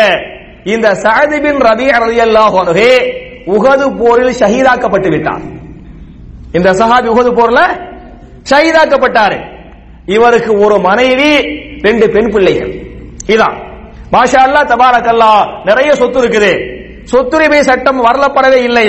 அப்ப இந்த சஹாபி ஷஹீதாக்கப்பட்ட உடனே இவங்களுடைய அண்ணன் தம்பிகள் என்ன பண்ணாங்கன்னு சொன்னா இவருடைய எல்லா சொத்தையும் அபகரித்து கொண்டு சென்று விட்டார்கள். எந்த சொத்தையும் மனைவிக்கும் கொடுக்காம பிள்ளைங்களுக்கு கொடுக்காம எல்லாத்தையும் அண்ணன் தம்பி என்ன பண்ணிட்டாங்க? எடுத்துக்கிட்டு போயிட்டாங்க. அப்ப அண்ணன் தம்பி எடுத்துட்டு போன உடனே இந்த அம்ரா ரலியல்லாஹு அன்ஹா ரொம்ப பணக்கார பெண்ணாக இருந்த பெண்மணி கணவனுடைய ஷஹாதத்திற்கு பிறகு ரொம்பவே கஷ்டப்படுவாங்க. அப்போ ஒரு முடிவுக்கு வருவாங்க, இஸ்லாமிய மார்க்கம் அல்லாஹ்வுடைய மார்க்கம், அல்லாஹ் நிச்சயமா ஒரு தீர்வை வச்சிருப்பான். இந்த மாதிரி அநியாயத்தை அல்லாஹ் என்ன செய்ய மாட்டான்? செய்ய மாட்டான்.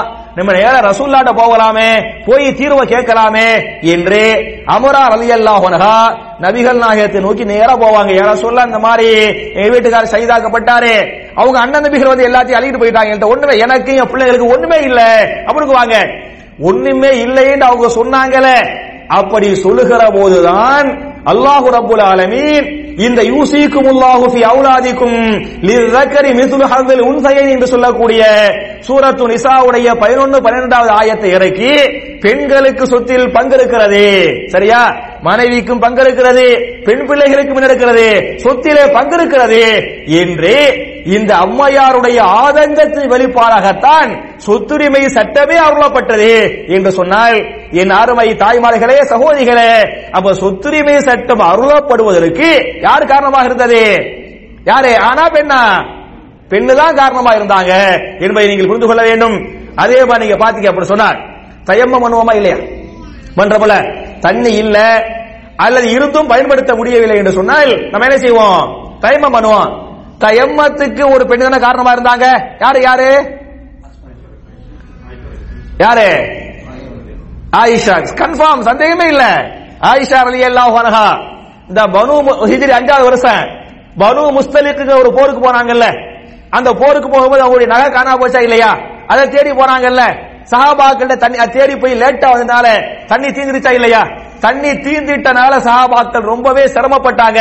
ஆயிஷா நாயகி மேல, அபூபக்கர் சித்திக் மேல ரொம்ப வருத்தப்பட்டாங்க. இவங்கனால இன்னும் மட்டும் இந்த நகை காணா போகாம தேடி போகாம இருந்திருந்தால் நம்ம மதீனாவுக்கு போய் சேர்ந்திருக்கலாமே, மனைவி மக்களை பார்த்திருக்கலாமே, இந்த மாதிரி தண்ணி பிரச்சனை வந்திருக்காதே, இவங்கனால இவ்வளவு லேட்டா போயிருச்சு என்றெல்லாம் சஹாபாக்கள் அபூபக்கர் சித்திக் ரலியல்லாஹு அன்ஹு மேல, ஆயிஷா ரலியல்லாஹு அன்ஹா மேல வருத்தப்படுகிற போது திருமறை குர்ஆனின் சூரத்துல் மாயிதா என்று சொல்லக்கூடிய 5வது அத்தியாயத்தின் 6வது வசனத்தை அல்லாஹ் இறக்குகிறான்.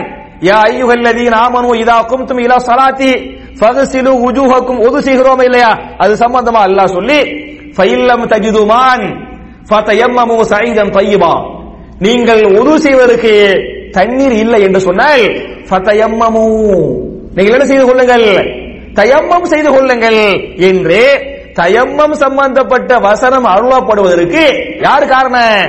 அன்னை ஆயிஷா ரலியல்லாஹு அன்ஹா காரணம். அப்ப ஒரு சட்டத்துக்கு ஒரு ஆயத்துக்கு பெண்கள் தான் காரணம். அதே மாதிரி நீங்க பாத்தீங்களாக்க நான் இன்னொரு வரலாறு பதிவு பண்றேன். குர்ஆன்ல சூரத்துல் பக்ரா என்று சொல்லக்கூடிய 5வது அத்தியாயத்தின் சும்மா டெஸ்ட் பண்ணிக்கிட்டேன். பக்ரா என்று சொல்லக்கூடிய 2வது அத்தியாயத்தின் 232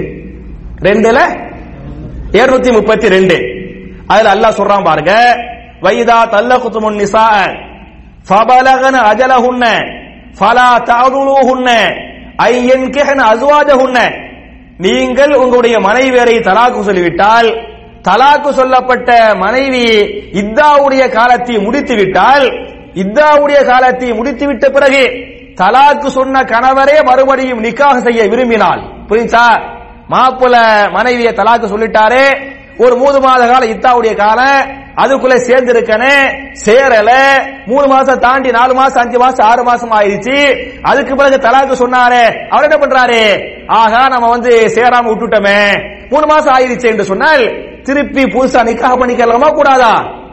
கூடாதா? நிக்காஹ் பண்ணிக்கலாம். இவரும் விரும்பி அந்த அம்மாவும் ஏத்துக்கிட்டாங்க அப்படி சொன்னா நிக்காஹ் பண்ணிக்கலாம். இப்படி அந்த தம்பதிகள், பழைய தம்பதிகள் மறுபடியும் நிக்காஹ் செய்து கொள்ள விரும்பினால் ஃபலா தஅதுலுஹுன்ன, அவர்களை தடுப்பதற்கு உங்கள் யாருக்கும் எந்த அதிகாரமும் இல்லை அல்லாஹ் சொல்றான்.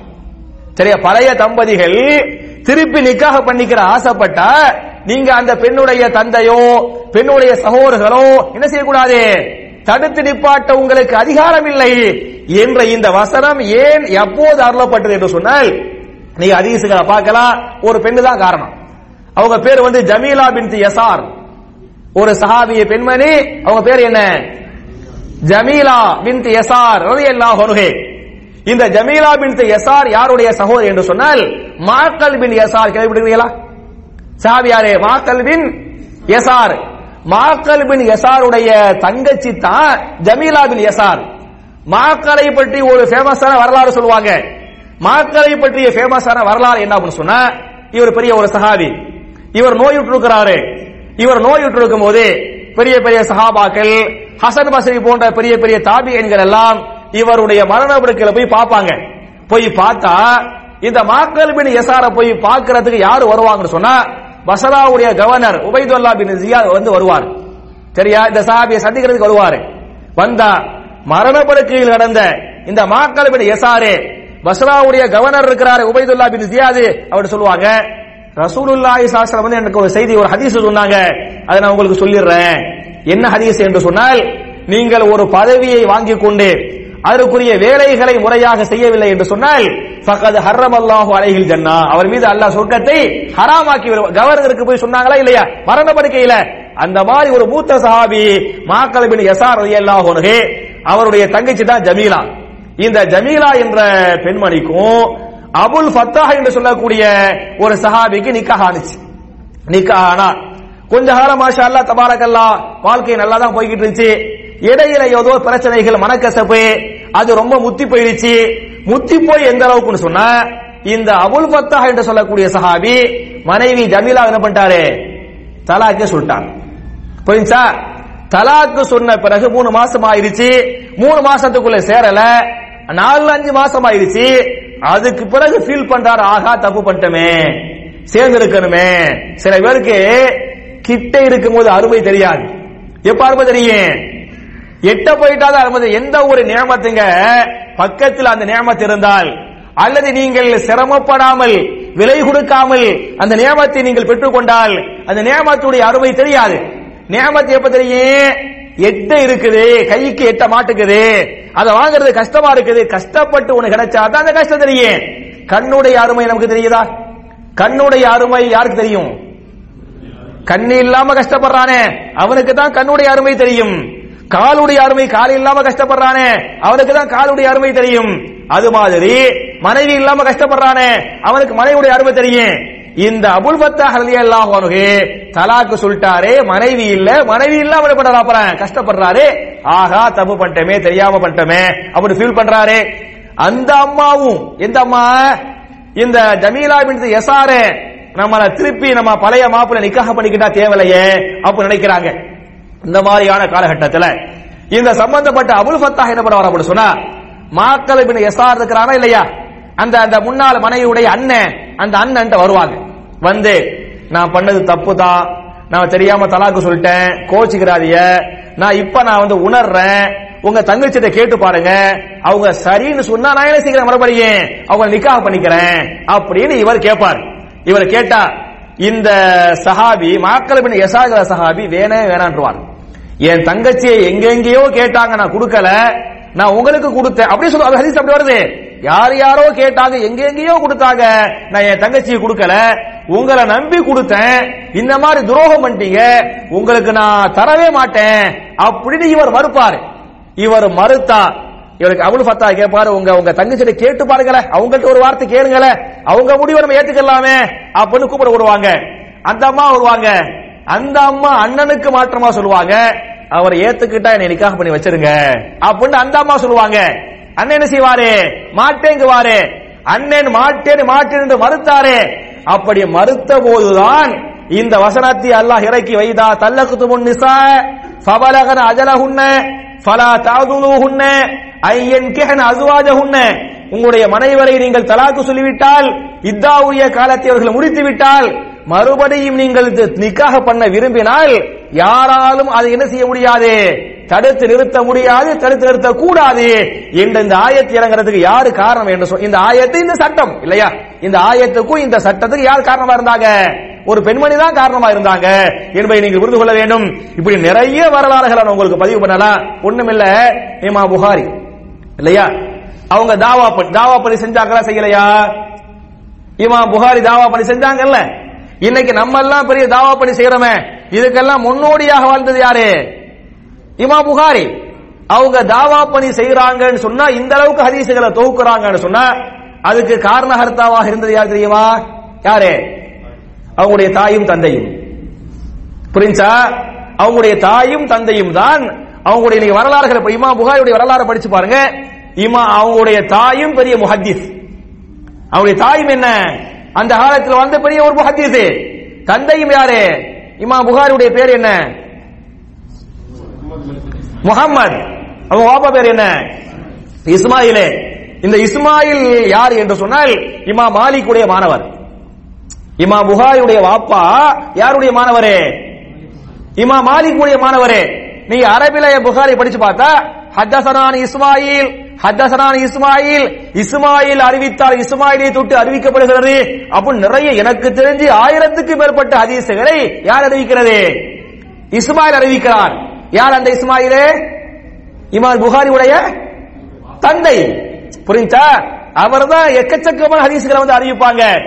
இந்த இஸ்மாயில் அவர்களும் இமாம் புகாரியுடைய தாயும் நினைக்கிறாங்கன்னு சொன்னா, இஸ்மாயில் நினைக்கிறாரே, நான் வந்து ஒரு மார்க்க அறிஞர், நான் ஒரு முஹத்தீஸ், என்னையை விட பெரிய முஹத்தீஸாக என் மகன் வரணும்.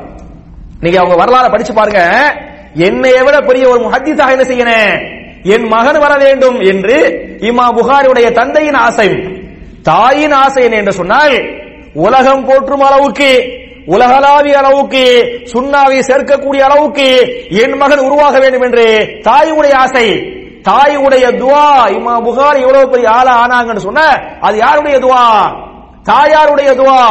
அவங்க தாயாரு கேட்பாங்க, யா அல்லாஹ் என் மகனை பெரிய ஒரு முஹத்தீஸாக ஆக்குவாயாக, யா அல்லாஹ் உலக மக்கள் எல்லாம் சுன்னாவை படிக்கக்கூடிய அளவுக்குரிய ஞானத்தை என் மகனுக்கு நீ கொடுப்பாயாக என்று இமாம் புகாரியுடைய தாயுடைய வளர்ப்பும் அவருடைய துவாவும். ஒரு கட்டத்திலே இமாம் புகாரியை அல்லாஹ் சோதிக்கிறான், அவருடைய தாயாரையும் அல்லாஹ் சோதிக்கிறான். என்ன சோதனை?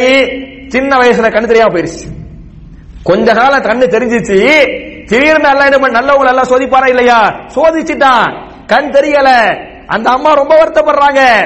ஆனால் நம்பிக்கை இழக்கவில்லை. நிச்சயமா அல்லாஹ் ஒரு முடிவு எடுப்பான், ஒரு தீர்வை தருவான். அல்லாஹ்ட்ட கேக்குறாங்க, யா அல்லாஹ் யூசுப் யாக்கூப் அலைஹிஸ்ஸலாம் அவர்களுக்கு பார்வையை கொடுத்தவனே கேக்குறாங்க. துஆவுல அவங்க வரலாறு படிச்சு பாருங்க. எப்படி கேட்பாங்க? யாக்கூப் நபிக்கு பார்வையை கொடுத்தவனே, உன்னுடைய வல்லமையை கொண்டு என் மகன் முகமதுக்கு என்ன செய்வாயாக, பார்வையை கொடுப்பாயாக என்று சில ஆண்டுகள் துஆ செய்றாங்க. அந்த துஆவை அல்லாஹ் ஏற்றுக்கொள்கிறான். ஏற்றுக்கொண்டு பழைய மாதிரி அல்லாஹ் கண் பார்வையை கொடுக்கிறான். பழைய மாதிரி என்று சொல்வதை விட இமாம் புகாரியே தன்னுடைய தாரீகுல் கபீரில் இந்த வரலாறு சொல்றாங்க. எனக்கு சிறு வயதில் கண் பார்வை போய்விட்டது, அதற்கு பிறகு கண் பார்வை மீட்டு வந்தது. அது என்னுடைய பழைய பார்வை என்று நான் சொல்ல மாட்டேன், அதைவிட பல்மடங்கு வெளிச்சத்தை அல்லாஹ் கொடுத்தான். என்னுடைய பார்வையில் அவ்வளவு தெளிவு இருந்தது. எந்த அளவுக்கு என்று சொன்னால், நான் மோத தாரீகுல் இமாம் புகாரிக்கு முன்னால இதை தொகுக்கிறாங்க. தாரீகுல் கபீர் சஹாபாக்கள் சம்பந்தப்பட்ட வரலாற்று நூல்.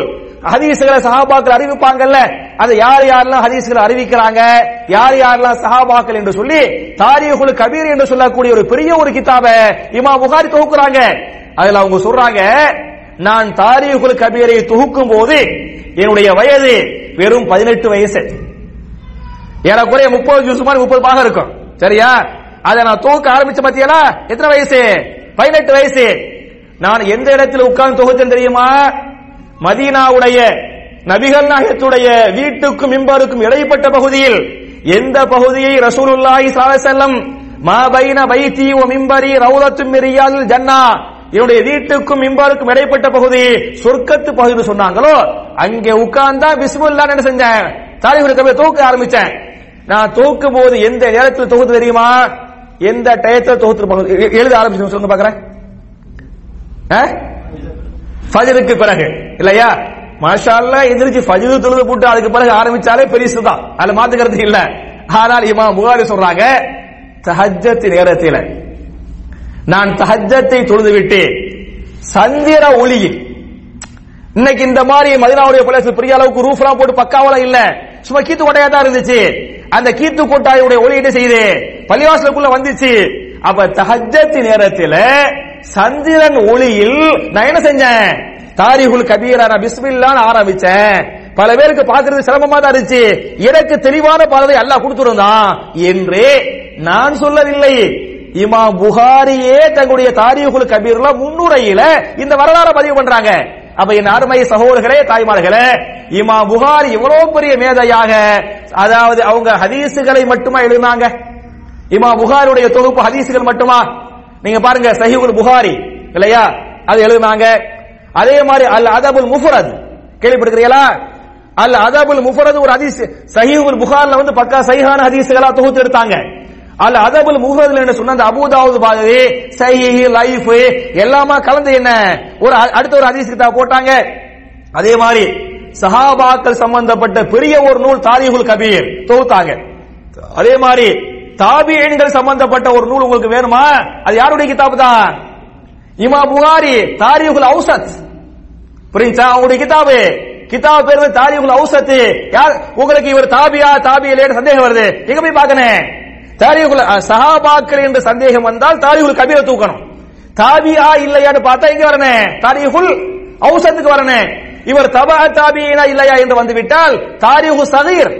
அப்ப தாரீகுல் கபீர், தாரீகுல் சகீர், தாரீகுல் அவுசத், சஹீஹுல் புகாரி, அல் அதபுல் முஃபரத் என்று இந்த 5-6 கிதாப் மட்டுமில்ல, ஏராளமான ஹதீஸ் நூல்களை, வரலாற்று நூல்களை இமாம் புகாரி எழுதி முடிச்சாங்க. முடிச்சிட்டு மௌத்தா போனாங்க. அவங்க மௌத்தா போக வயசு எத்தனை வயசுல மௌத்தா போயிருப்பாங்க? சும்மா சொல்லுங்க பாக்குறேன். அது வந்து நவவி. சரியா? இவங்க மௌத்தா போகும்போது 62 வயசு. எத்தனை வயசு? 62 வயசு. 62 வயசுல இம்புட்டு துறைகளையும், ஹதீஸ் துறை, ஹதீஸ் கலை சம்பந்தப்பட்ட, இது சஹீஹா லைஃபா, அந்த கலை சம்பந்தப்பட்ட துறை, இலல் என்று சொன்னால் ஹதீஸ்கள் வரக்கூடிய நுணுக்கமான குறைகள், இலல் சம்பந்தப்பட்ட துறை, சஹாபாக்கள் சம்பந்தப்பட்ட, தாபிஈன் சம்பந்தப்பட்ட, தபீதாவின் சம்பந்தப்பட்ட அம்புட்டை எழுதி போட்டு போய் சேர்ந்தாங்க. அப்படி சொன்னா இதுக்கெல்லாம் அல்லாஹ்வுடைய பெரிய உதவிங்கிறத மாட்டு கருத்து இல்ல. அந்த உதவிக்கு எது காரணமாக இருந்தது? யாரு காரணம்? தாய் காரணம். யாரு காரணம்? தாய் காரணம். தாயுடைய துஆக்காரனோ என்பதை நீங்கள் புரிந்து கொள்ள வேண்டும். அதே மாதிரி என் அருமை தாய்மார்களே, ஹஸனுல் பஸரி இல்லையா, பெரிய ஒரு முஹத்திஸ், அதாவது அனஸ் பின் மாலிக் ரலியல்லாஹு அன்ஹு, அதே மாதிரி அபூ ஹுரைரா ரலியல்லாஹு அன்ஹு, இப்னு அப்பாஸ் ரலியல்லாஹு அன்ஹு, ஆயிஷா ரலியல்லாஹு அன்ஹா, இது மாதிரியான மூத்த சஹாபாக்களிடத்தில் படித்த ஒரு பெரிய ஒரு மாணவர் யார் என்று சொன்னால் யாரு? Hasan Basri. எந்த அளவுக்கு சொன்னா முஜாஹித் மாதிரி, முஜாஹித் வந்து பெரிய ஒரு தபா தாபீன், அதே மாதிரி சுஃபியானு சௌரி, இவங்க எல்லாம் என்ன சொல்லுவாங்க? இந்த முஜாஹிது, இந்த இக்ரிமா, இந்த சுஃபியானு சௌரி, இது மாதிரியான பெரிய மேதைகள் சொல்லுவாங்களாம், ஹஸன் பஸரி ஒன்றை சொல்லிவிட்டால் அதுக்கு மேல அப்பீலே இல்ல. பெரிய ஒரு எல்லாத்துக்கும் உஸ்தாது வந்து ஹஸன் பஸரி. ஹஸன் பஸரி இவங்களுக்கு உஸ்தாது, ஹஸன் பஸரிக்கு பெரிய பெரிய சஹாபாக்கள் உஸ்தாதா இருந்தாங்களா இல்லையா? அப்ப ஹஸன் பஸரி சொல்லிட்டா அதுக்கு மேல ஒரு அப்பீலே இல்ல என்று சொல்லும் அளவுக்கு பெரிய ஒரு மார்க்க ஞானியாக ஹஸன் பஸரி வாழ்ந்தாங்கன்னு சொன்ன, அப்படி அவர்களை உருவாக்கியது யாரு? யார் உருவாக்குனது? அவருடைய தாயுடைய முயற்சி, தாயுடைய துஆ. அது ஒண்ணுமில்ல. நீங்க ஷேக் அப்துல் ரஹ்மான் சுதைசி அவருடைய வரலாறு படிச்சு பாருங்க இல்லையா, மக்காவுடைய இமாம் இருக்கிறாங்களே, அவங்களுடைய வரலாறு படிச்சு பார்த்தீங்களாக்க, சின்ன வயசுல சேட்டை பண்ணுவாங்களாம். எல்லா மனுஷனும் பண்ணுவானா இல்லையா? பண்ண மனுஷன் இருக்க மாட்டா, பாத்தீங்களா? சேட்டை பண்ணுவாங்களா? அப்ப அம்மா என்ன சொல்லுவாங்களா? நீ பொறுமையாக இரு, அல்லாஹ் உன்னை ஹரமின் இமாமாக ஆக்குவான். பிள்ளை நம்ம எல்லாம் பிள்ளைக்கு சேட்டை செஞ்சா கழிச்சல போயிருவா, நாசமா போயிருவா, இப்படி போயிருவா, அப்படி போயிருவா, உருப்படாம போயிருவா, விளங்காம போயிருவா, எல்லாமே பதுவா. ஆனா அவங்க சேட்டை பண்ணும்போது உம்மா ஃபஸ்பிர் சபுராயிரே, நீ அந்த இமாமுல் ஹரம், பெரிய ஃபஸ்பிர், நீ யாரு? அந்த இமாமுல் ஹரம், அந்த இமாமுல் ஹரம் என்று சொல்லி சொல்லி அந்த பிள்ளைய வளர்த்தாங்க. அப்படி சொல்லி சொல்லி வளர்த்தாங்களே, ஹரமுடைய யா அல்லாஹ் என் மகனை ஹரமின் இமாமாக ஆக்குவாயாக என்று அல்லாஹ்ட்ட துஆ செஞ்சாங்களே, இந்த வார்த்தையை, இந்த துஆவை அல்லாஹ் ஏற்றுக்கொண்டான். அவருடைய உள்ளத்திலும் பட்டது, நம்ம அம்மா துஆ செஞ்சாங்களே, அது மாதிரி ஹரமுக்கு நம்ம இமாமா ஆகனே என்ற ஆசையின் காரணத்தால நான் ஹரமின் இமாமாக ஆகக்கூடிய அளவுக்கு தகுதி பெற்றேன் என்று நான் சொல்லவில்லை.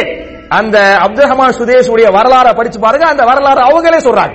நான் வந்ததுக்கு என்னுடைய முயற்சி மட்டும் காரணம் அல்ல, அல்லாஹ்வுடைய முதல் பெரிய உதவி, இரண்டாவது எங்க அம்மாவுடைய துஆ, எங்க அம்மாவுடைய வளர்ப்பு, அதுக்கு பிறகுதான் என்னுடைய முயற்சி அப்படி சொல்றாங்களே. அப்ப அப்துல் ரஹ்மான் சுதைசியாக இருந்தாலும் சரி, ஹஸனுல் பஸரியாக இருந்தாலும் சரி, இமாம் புகாரியாக இருந்தாலும் சரி, பல்வேறு முஹத்திதுகளாக இருந்தாலும் சரி, அவர்கள் பெரிய பெரிய முஹத்திதுகளாக முஃபஸ்ஸிர்களாக ஆவதற்கு யாரு காரணம் என்று சொன்னால் தந்தையை விட தாய் பிரதானமான காரணமா இருந்தாங்க என்பது வரலாறு பேசுகிறது. எனவே என் அருமை தாய்மார்களே, என் அருமை சகோதரிகளே, நான் ஏற்கனவே சொன்னது போன்று பிள்ளைகள் நமக்கு அல்லாஹ் தந்த பெரும் பாக்கியம். நான் இந்த மாநாட்டு உரையில சொன்னா இல்லையா, பிள்ளைகளை 4 விஷயமா அல்லாஹ் சொன்னதா சொன்னேன். ஒன்னு பிள்ளைங்க அல்லாஹ் கொடுத்த நியமத்து, அன்பளிப்பு. இரண்டாவது என்ன? பிள்ளைங்க ஜீனத்து. மூணாவது பிள்ளைங்க ஃபித்னா. நாலாவது பிள்ளைங்க அதுவும். 4க்கு அல்லாஹ் ஆயத்தை சொல்றான். புரிஞ்சா? அப்ப பிள்ளைகளை அல்லாஹ் அன்பளிப்பாக தந்திருக்கிறான். பிள்ளைகளை நம்முடைய நூறாக, தொழுகையை பத்தி அல்லாஹ் சொல்லும் போது 100க்குவான். நீங்க கரெக்டா தொழுவுங்க, அந்த தொழுகை நாளை மறுமையிலே உங்களுக்கு 100ஆக, புர்ஹானாக, வ நஜாத்துன் யௌமல் கியாமாக மாறும் அல்லாஹ் சொன்னா இல்லையா? அப்ப தொழுகை எப்படி 100ஆக உங்களுக்கு அமைகிறதோ அதுபோன்று உங்களுடைய பிள்ளைகள் 100ஆக இம்மையிலும் மறுமையிலும் நமக்கு ஆக வேண்டும் என்று சொன்னால், நபிகள் நாயகம் ஸல்லல்லாஹு அலைஹி வஸல்லம் எப்படி பிள்ளைங்களை வளர்த்தாங்களோ வளர்க்க சொன்னாங்களோ, சஹாபாக்கள் எப்படி பிள்ளைங்களை வளர்த்தாங்களோ வளர்க்க சொன்னாங்களோ, இமாம் இஸ்மாயிலை போன்றே, இமாம் தாபீனை போன்றே, ஹஸன் பஸரியுடைய தாயாரை போன்ற இந்த பெற்றோர்கள், இந்த தாய்மார்கள் எல்லாம் தம்முடைய பிள்ளைங்களை எப்படி வளர்த்தாங்களோ அதுபோன்று வளர்த்து அந்த பிள்ளைகளை எப்படி மார்க்கத்திற்கு பயனுள்ள மார்க்க ஞானிகளாக, இறையச்சம் உள்ள பிள்ளைகளாக இந்த பிள்ளைகளை அல்லாஹ் ஆக்கினானோ அதுபோன்று நம்முடைய குழந்தை செல்வத்தை ஒரு பாக்கியமான, இம்மைக்கும் மறுமைக்கும் வெற்றி தரக்கூடிய பிள்ளைகளாக நம்முடைய குழந்தை செல்வங்களை அல்லாஹ் ஆக்கி அருள்வானாக என்ற துஆவோடு முடிக்கிறேன். ரப்பனா ஆத்தினா ஃபித் துன்யா ஹஸனத்தன் வ ஃபில் ஆখিরাতি ஹஸனா வ கினா அஸாபன்னார் வ ஆகிரு தாவானா அல்ஹம்துலில்லாஹி ரப்பில் ஆலமீன். அஸ்ஸலாமு அலைக்கும்.